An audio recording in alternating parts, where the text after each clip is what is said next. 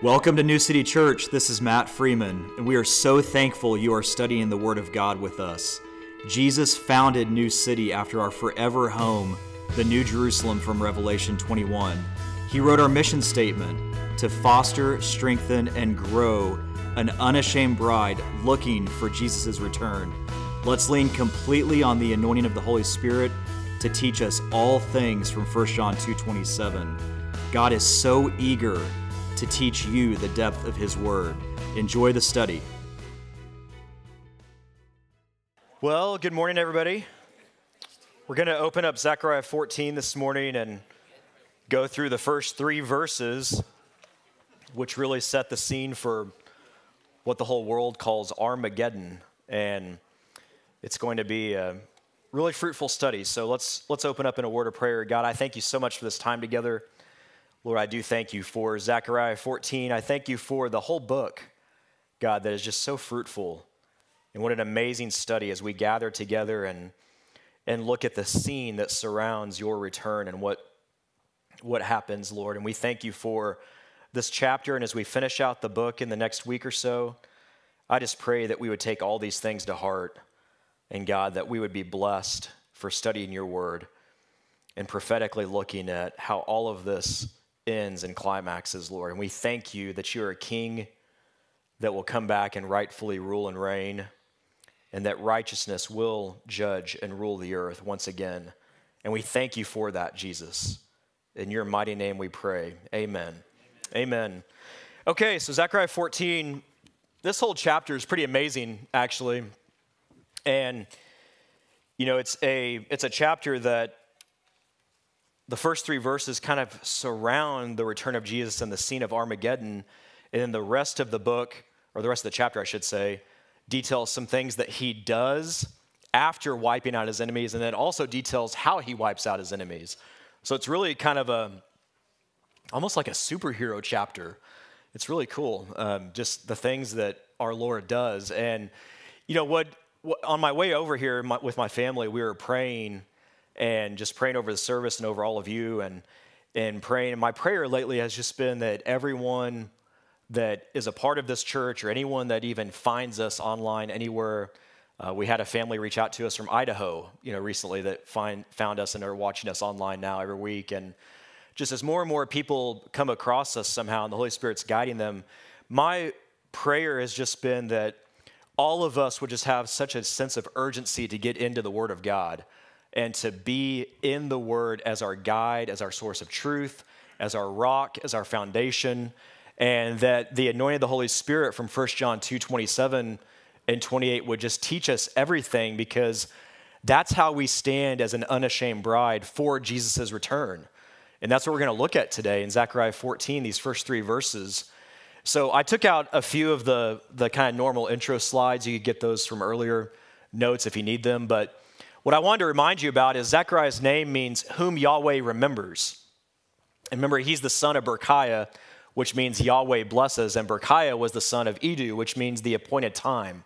And so if you go through their genealogy in order, their names actually mean at the appointed time, Yahweh blesses whom Yahweh remembers.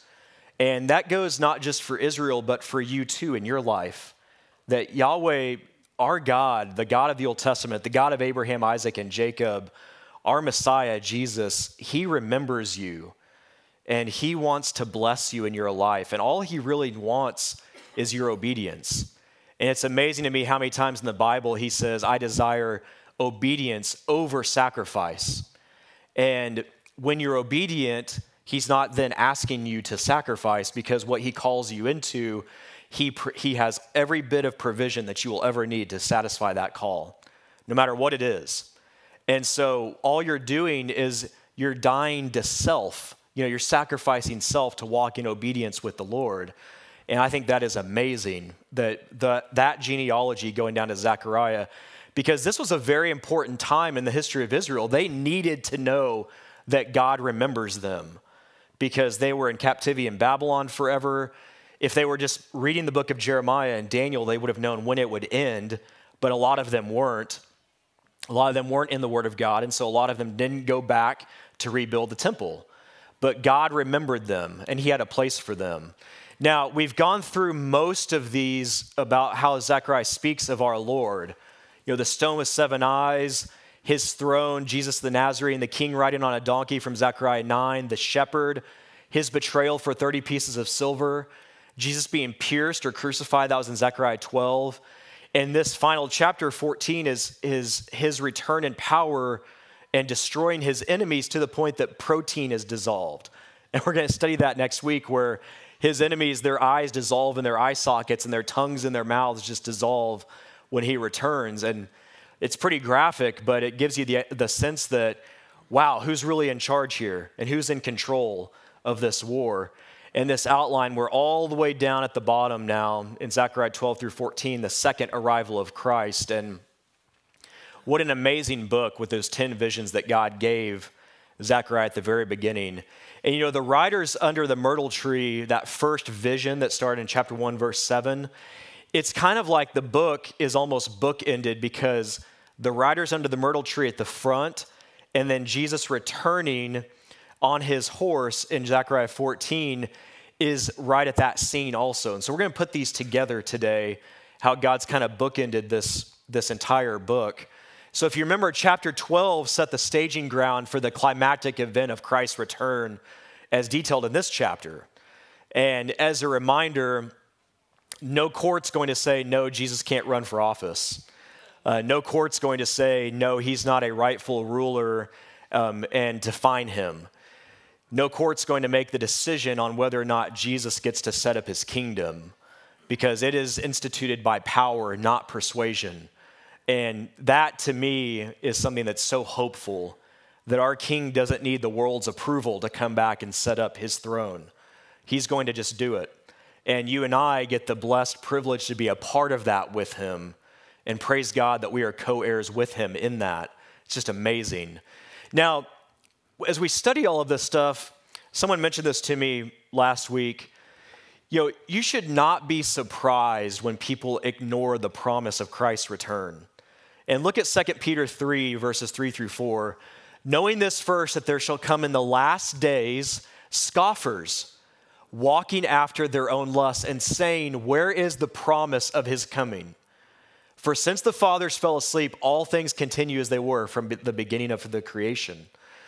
See, people had a problem during the flood, and people have the same problem today.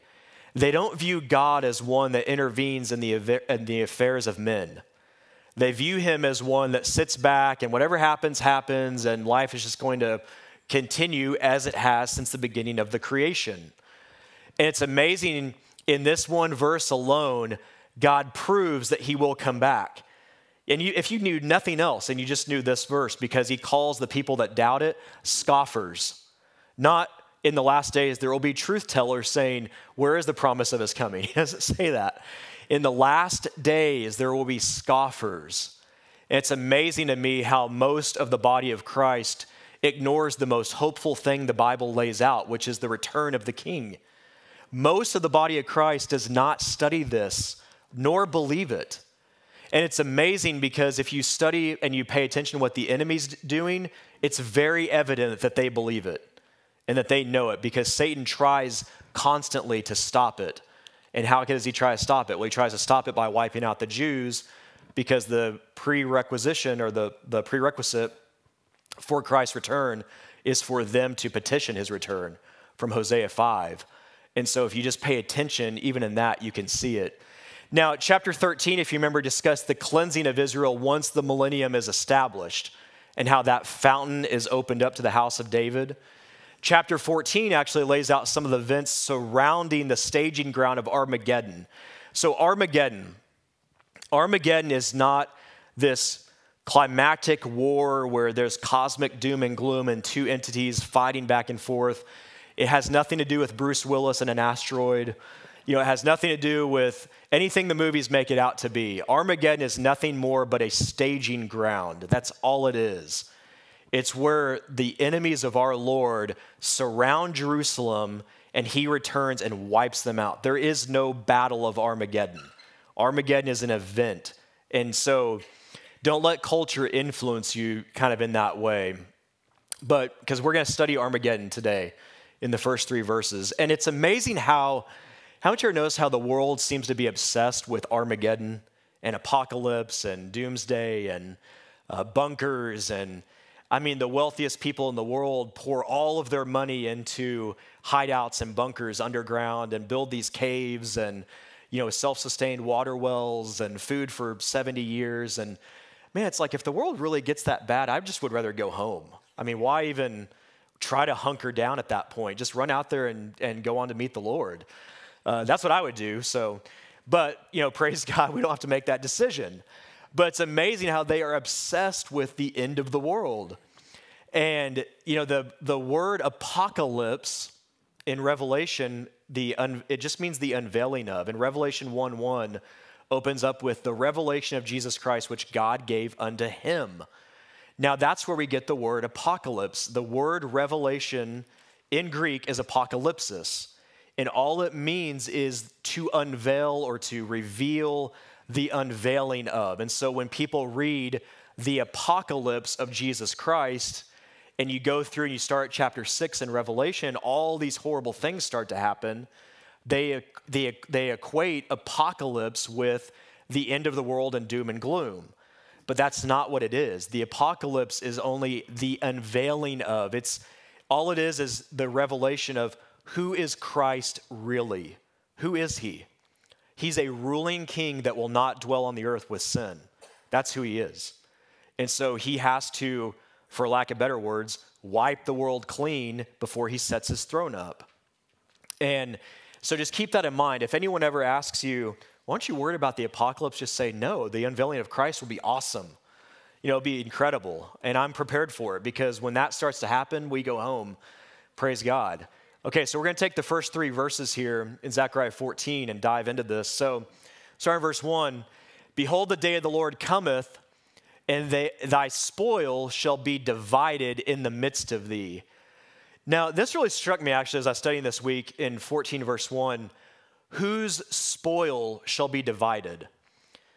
And this whole chapter is about Christ's return, and what he's saying is, your spoil will be divided in the midst of you. Now, when he returns, the Antichrist is ruling the earth, the beast system's in place, the one world government's in order, and the armies of the world are surrounding Jerusalem. Christ returns, wipes them out, and so then our spoil is right there for all of us. The spoil of what? All these cities all over the world, to rebuild the millennium, to help Christ set up his kingdom. And I think that's pretty incredible, that thy spoil shall be divided in the midst of you. And the Lord's rewards are throughout the Bible, and we'll look at one at the end here. But remember Hebrews, our study back in Hebrews, chapter 11, verse 6? But without faith, it is impossible to please him. That's one reason why you need to know how to go get faith, because without it, it's impossible to please God. And faith is nothing more than the substance of things hoped for, the evidence of things not seen, from Hebrews 11:1. And how to get it is Romans 10:17. Faith comes by hearing by the word of God. So you've got to be in the word to build your faith, and then it's not impossible to please him, is the connection there. But look at the end of this verse. For he that cometh to God must believe that he is, and that he is a rewarder of them that diligently seek him. A rewarder. That's the only place in the Bible that uses this title of Christ, a rewarder. And when you have that concept in your mind that Jesus, he delights in rewarding his children. He delights in rewarding you for faithful service. He's not a bad employer, that's not going to reward you for your hard work and what you've done. I know all of you at some point in your lives did something amazing in a job, right? And you get passed over for a promotion, or you get looked over for a raise at the end of the year, or whatever it is. And you think, well, goodness, why did I go the extra mile all the last 10 years or whatever it is? And that's not the case with the Lord. Jesus is a rewarder, and he sees what you do for the kingdom. So be encouraged in that. Do not be downtrodden that someday you won't be rewarded for this. You will, in a way that will absolutely radically blow your mind. It's beyond comprehension what you'll get on the other side of this. Look at Revelation 22, verses 12 through 14. And behold, I come quickly, and my reward is with me. His reward is with him when he comes back, to give every man according as his work shall be. I am Alpha and Omega, the beginning and the end, the first and the last. Blessed are they that do his commandments, that they may have right to the tree of life and may enter in through the gates into the city. Now, the city he's talking about, remember, is the New Jerusalem. Remember, we studied that back in Revelation and then God's prophetic word, the New Jerusalem that has gates that are set up. And you have to have, it's a reward that you get to enter in through those gates into the city. And in the new heavens and the new earth, there are people back on the earth, on this new earth that's recreated, repopulating the earth that maybe they don't get that reward. I don't know. The Bible's not really clear on that. But that's pretty amazing that if you do his commandments, there's two promises in those verses, that you have right to the tree of life again, that Adam lost and forfeited, Adam and Eve, and that you may enter in through the gates into the new city. So that's pretty cool. Okay, in verse 2 here, for I will gather all nations against Jerusalem to battle. So all nations, that includes the United States. All nations, God means all nations. The entire world will be against Jerusalem at this time and against Israel. And at some point, I don't know when the United States falls. At some point during the tribulation, it will be, obviously. Thankfully, and praise God, once again, we won't be here to see that. And I pray that we won't be here to see it even start to fall, that we remain a beacon of hope and light to the world until the church goes home. When the church goes home in the rapture, that may be what causes the U.S. to fall, actually. Because despite a lot of our bad demonic policies in the U.S. and turning our back on God, this, for the most part, still is a nation that the majority of people are Christians, despite them voicing it. And so we need to, that's part of the mission, right? We've got to stand up and get those people out of hibernation, wake them up, be active in their communities, go in and make an impact in this country once again. We watched a movie last night that was set back in 1936, and it's called The Boys in the Boat. I don't know if any of you have seen it or not. It's a great movie if you haven't seen it. Really cool movie, really well done. But it was just amazing that the way they showed the time. It was only 88 years ago, and just how much this nation has changed over 88 years. And, it takes us from 2 Chronicles 7:14, right? It takes us as God's people to bring it back to a place that we are a nation of righteousness to the world. But all nations will be gathered against Jerusalem in this day. And the city shall be taken, and the houses rifled, and the women ravished, and half of the city shall go forth into captivity, and the residue of the people shall not be cut off from the city. Now, God gives us another ratio here from the tribulation period. Remember last time in Zechariah 13, we saw that 2 out of 3 Jews will be killed during the tribulation. Well, here, half of the city shall be taken. So it's another one of those probabilities or proportions that God gives us that we right now can actually have an impact on lowering what that number is.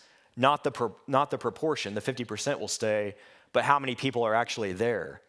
The more people you get saved, the more people, the Jews that you witness to, the lower that number will get. And again, if they had been listening to Jesus from Matthew 24, there wouldn't have been anyone in the city anyway. They would have all evacuated, but half of it will be taken, unfortunately. Okay, in verse 3 here, then shall the Lord go forth and fight against those nations, as when he fought in the day of battle.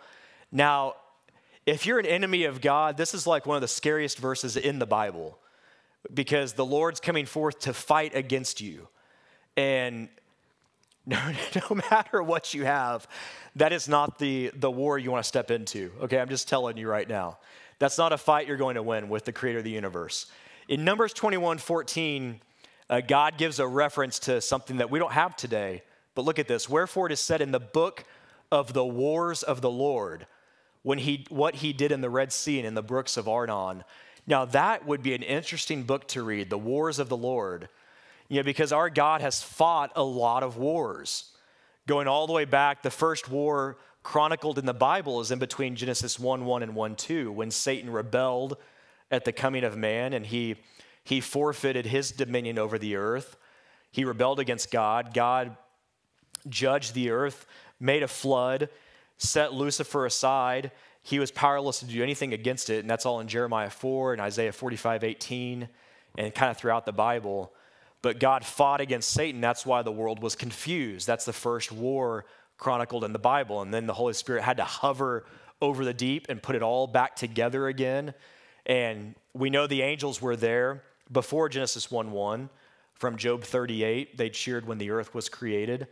And so from that war all the way through the rest of the Bible, our God is fighting wars.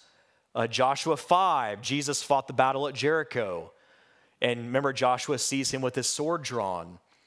Jesus went forth and fought at the Red Sea. Remember, with the blow of his nostrils, he had the water stand up and congeal like jello. And Pharaoh's army thought, Pharaoh was so arrogant, he thought he did it for him, that he was so mighty, the God of the universe did it to let Pharaoh cross to chase after Israel. And they followed, and then God said, no, you missed the point. This is to trap you.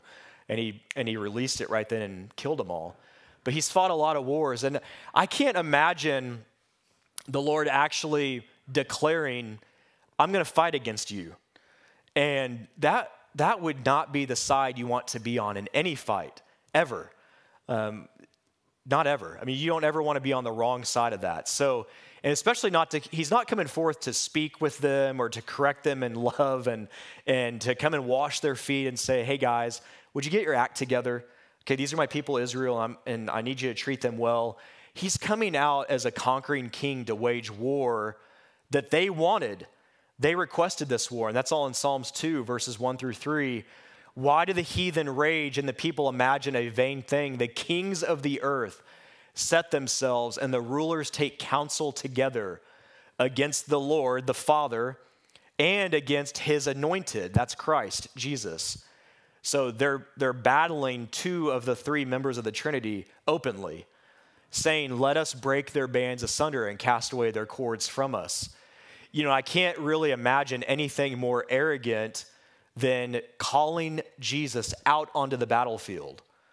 You know, and you stare and you watch what the World Economic Forum and all these globalists are doing around the world and trying to murder God's children in the womb and create transhumanism and put these chips in you and all this stuff they're wanting to do. And they are messing with God. They are trying to call him out onto the battlefield. And at some point, they will get what they want, which is a world without his church and the king coming back. That's what they want. They want that. And at some point, God's going to give them over to that. Now, in Revelation 16, it kind of details this. The armies of the earth are gathered together to make war with the Son of God. Look, starting in verse 13 here. And I saw 3 unclean spirits like frogs come out of the mouth of the dragon, that's Satan, and out of the mouth of the beast, the Antichrist, out of the mouth of the false prophet.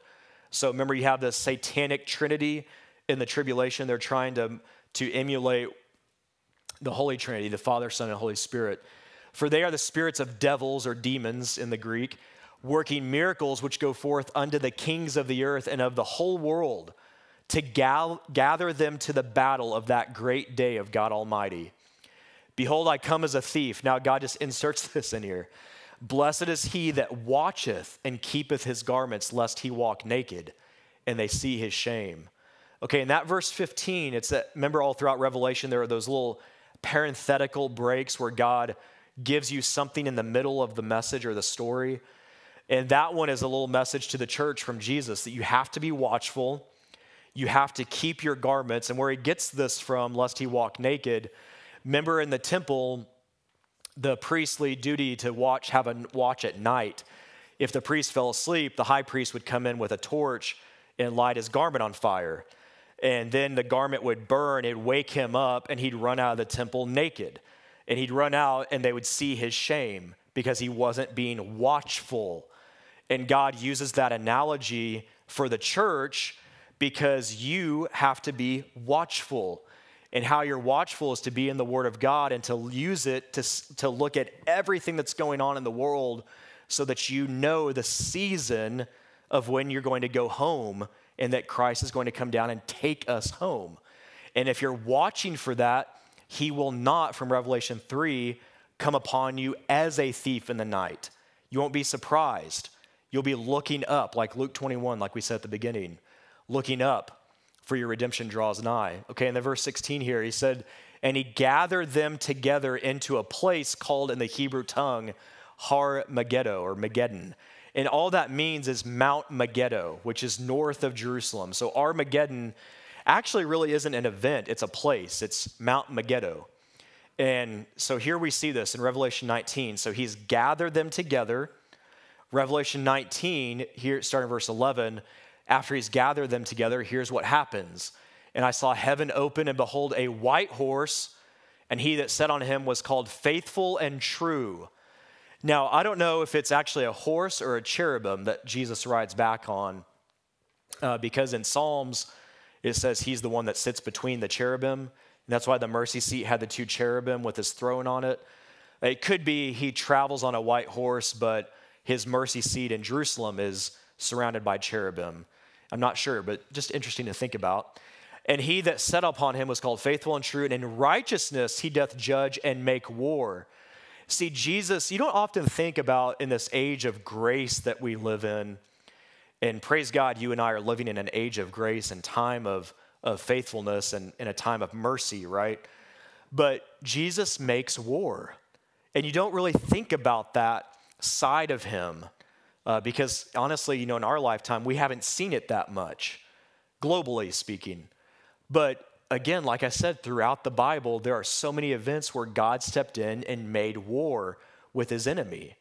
And right now, we're in this period of time where God is trying to gather a bride to himself, the church, and to be an unashamed bride, getting as many people saved as possible before he puts on his war garments again.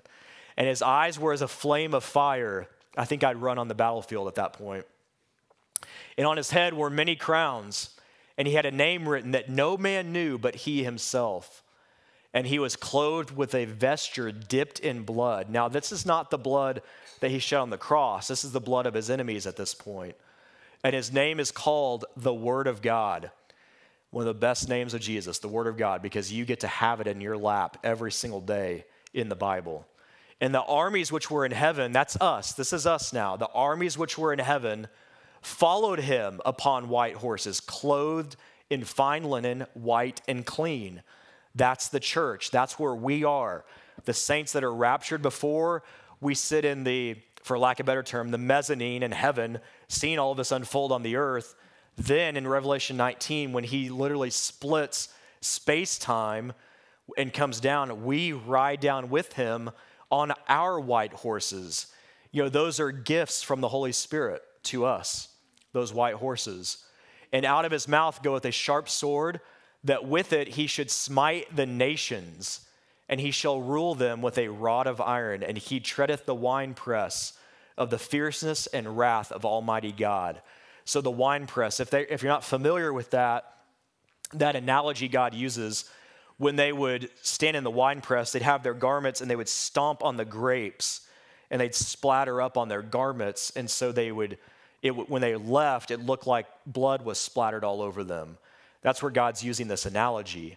And that analogy is then when he returns, I just want you to notice how these aren't in chronological order throughout Revelation, but 16 is the gathering, 19 is when he comes back, then 14 tells about when the winepress is trodden, so after he comes back. It's in 14 verse 20. And the winepress was trodden without the city, so outside of Jerusalem, and blood came out of the winepress even unto the horse bridles by the space of 1,600 furlongs. Now, the horse's bridle, if you've never ridden on a horse, would be roughly 4 feet high, just kind of rough measurement. So imagine blood of God's enemies being about 4 feet deep in a valley. Okay, and that valley is 1,600 furlongs, which is about 200 miles. Now, Mount Megiddo is north of Jerusalem on this map. You can see it on the north part where the blue dot starts. The valley of Jehoshaphat is this valley where the war takes place, and it's in the south. And Bozrah in Isaiah is the place where the Lord treads the winepress. And the distance from the furthest point, Mount Megiddo, all the way down this valley, happens to be, no surprise, 1,600 furlongs. So that's where God gets that. So that valley, imagine that entire stretch for about 200 miles being filled with the blood of Christ's enemies at Armageddon. It's not really much of a battle. It's no battle at all. He comes back and just wipes them out. And we're going to see next time why their blood just goes everywhere. It's pretty wild on how he wipes them out. Now, if you go back, so get the picture. They're gathered together, Zechariah 14, 1 through 3, Revelation 16. Christ returns, Revelation 19. He treads the winepress in Revelation 14. And then after that's over is Zechariah 1:8, from when we studied all the way back at the beginning of the book. I saw by night, and behold, a man riding upon a red horse, and he stood among the myrtle trees that were in the bottom, and behind him were their red horses speckled and white. So if you remember, not to go back all through this, but in Zechariah 1, the person on the red horse amongst the myrtle trees is Christ. The myrtle tree was always suggesting the millennium. It's the Feast of Tabernacles. They used myrtle trees. That's why God uses that analogy there. Now, so the rider, there's a leader on a red horse, and behind him are other red horses, some speckled and then some white. Okay, so that's kind of the picture here. In Zechariah 1, verse 9, then said I, O my Lord, what are these? And the angel that talked with me said unto me, I will show thee what these be. And the man that stood among the myrtle trees answered and said, these are they, so Jesus speaking, these are they whom the Lord hath sent to walk to and fro through the earth. And they answered the angel of the Lord that stood among the myrtle trees and said, we have walked to and fro the earth, and behold, all the earth sitteth still and is at rest.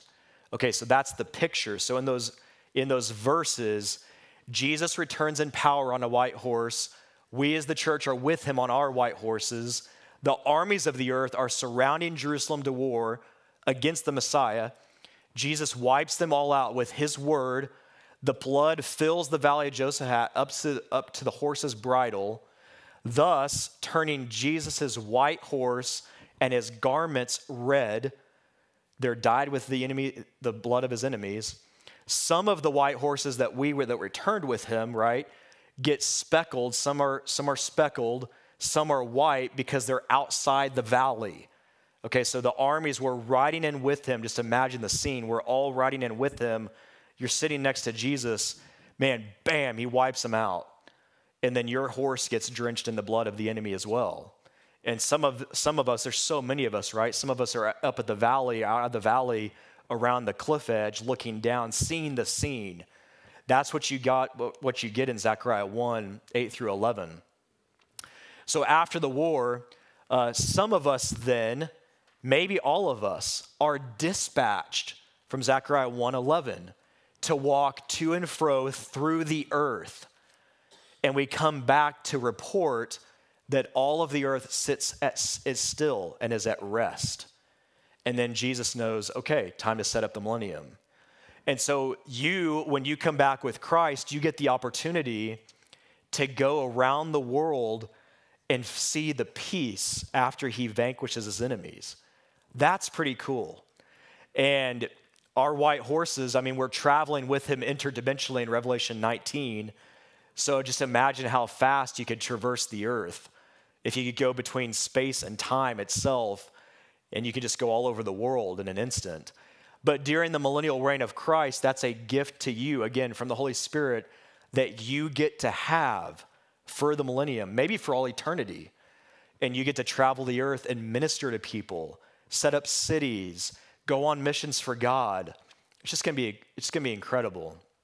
So finally, after thousands of years, constant war, the church being persecuted, the continual attempt to wipe out the Jews, to take God's land of Israel, to subdue the word of God, the earth will finally sit still and be at rest.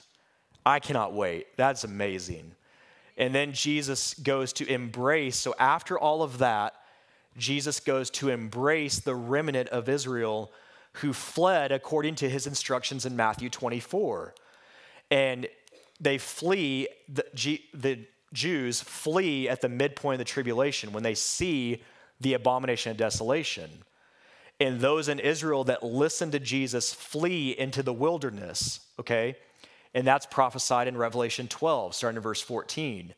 And to the woman, that's Israel, Revelation 12, just if you don't know, that whole chapter gives you a brief overview of the entire Bible and the scene of the woman being Israel who's pregnant with the man-child, the red dragon trying to consume that man-child as soon as he's born. But the woman, Israel, remember after the man-child is born, he's caught up to his throne, so Jesus ascends to heaven.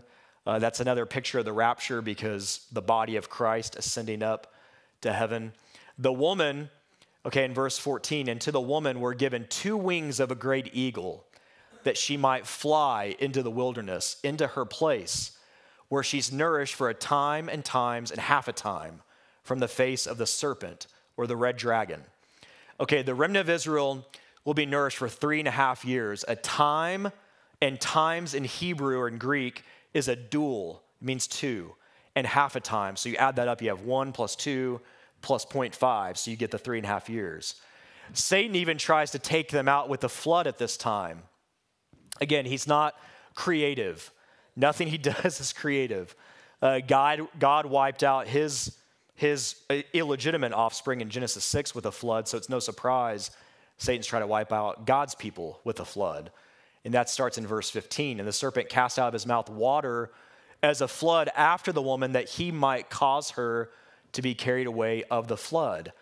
And the earth helped the woman. So the earth's going to open up in an earthquake, open up in a big valley, and opened her mouth and swallowed up the flood, which the dragon cast out of his mouth.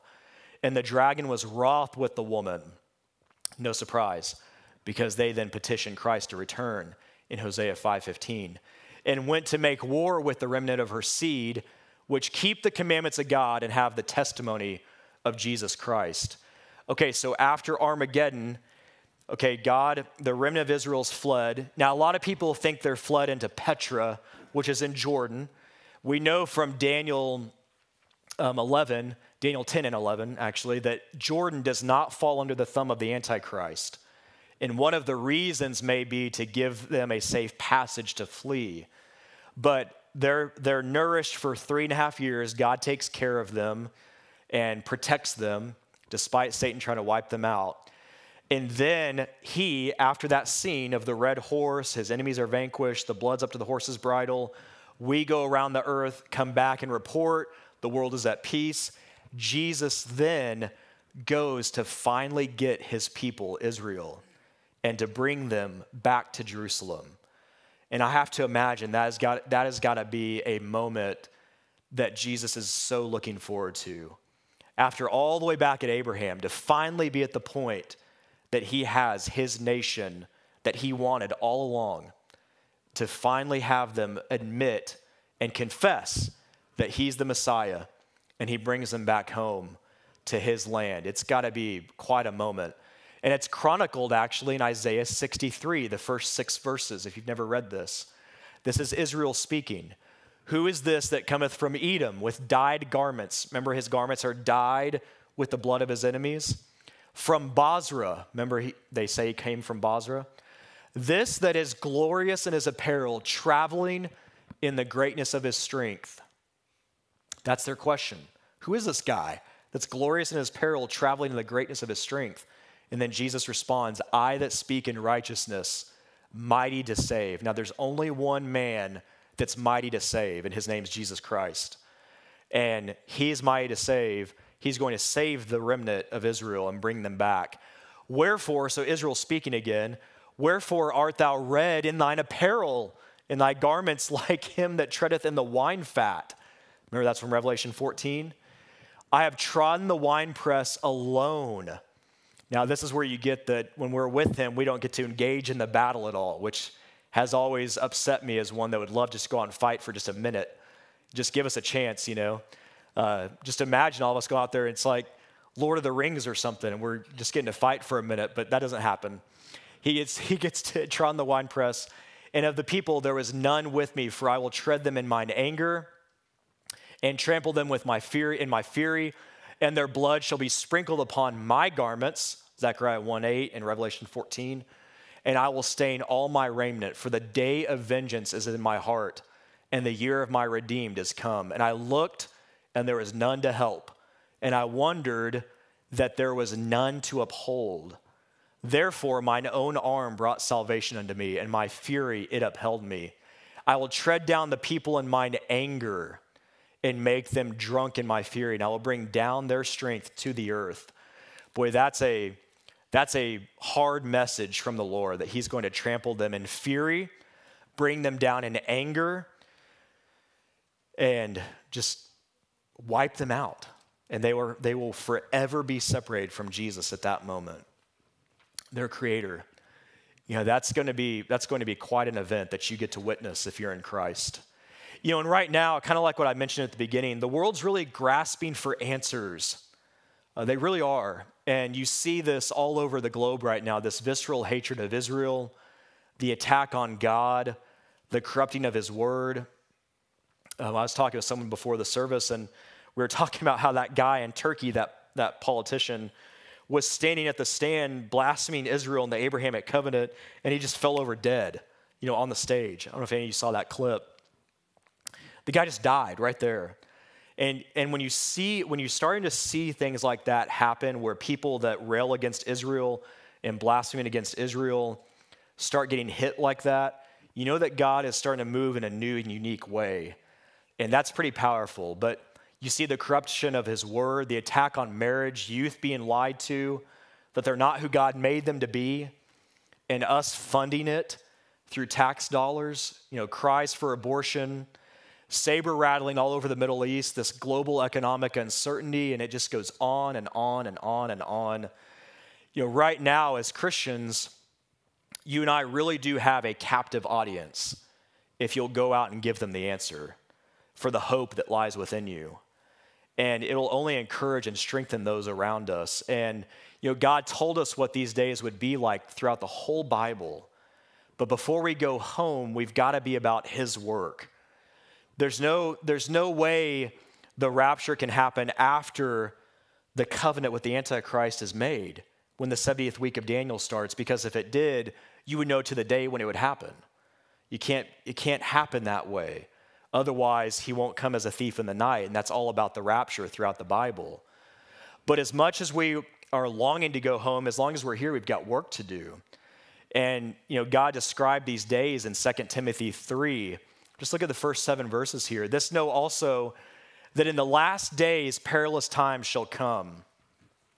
For men shall be lovers of their own selves. Just read these attributes and let me know. Does this sound familiar? Okay, for men shall be lovers of their own selves. Okay, check. Covetous boasters, double check. Proud, blasphemers, Yuval Noah Harari, check, check, check. Disobedient to parents, unfortunately, check. Unthankful, unholy, without natural affection. Look at the corruption of marriage right now. That's unnatural affection. Truce breakers, false accusers, an abominable court, false accusers. Incontinent, fierce, despisers of those that are good, traitors, heady, high-minded, lovers of pleasures more than lovers of God. You see that all over today. Having a form of godliness, but denying the power thereof. That's one of the most dangerous ones on this list. Because I think of all the others, you can recognize it as a Christian and go, oh, stay away from that. Having a form of godliness is something that has just enough truth in it, but it's twisted. And they deny the power thereof. From such turn away. That's how a lot of Christians get caught into false doctrine, because God told us this before he founded New City Church, but there's been a famine of the word of God all around the world. There's a famine of the word in Amos 8:1, a famine of the word of God. And in a famine, what you'll realize is that the people will then eat anything in a famine. So a pastor or anyone can get up and tell you anything they want to say. and the people will eat it up because there's a famine. They don't know what else to eat, and they're not in the Word. And so that's why they agree with corrupting marriage. They agree with abortion. They agree that it's Jesus on the cross plus a lot of things you've got to add to it to get saved. They believe in all these crazy false doctrines that it's not the God that we serve, but they have a form of godliness but deny the power thereof. For this sort are they which creep into houses and lead captive silly women laden with sins, led away with diverse lusts, ever learning and never able to come to the knowledge of the truth. Now, isn't that something? Ever learning. Look at the last verse there in verse 7. Ever learning and never able to come to the knowledge of the truth. There's no faith in reading books and reading commentaries and listening to, a message from someone. The only way to build your faith is to be in the Word of God. And so you've got to be a learner of the Word of God.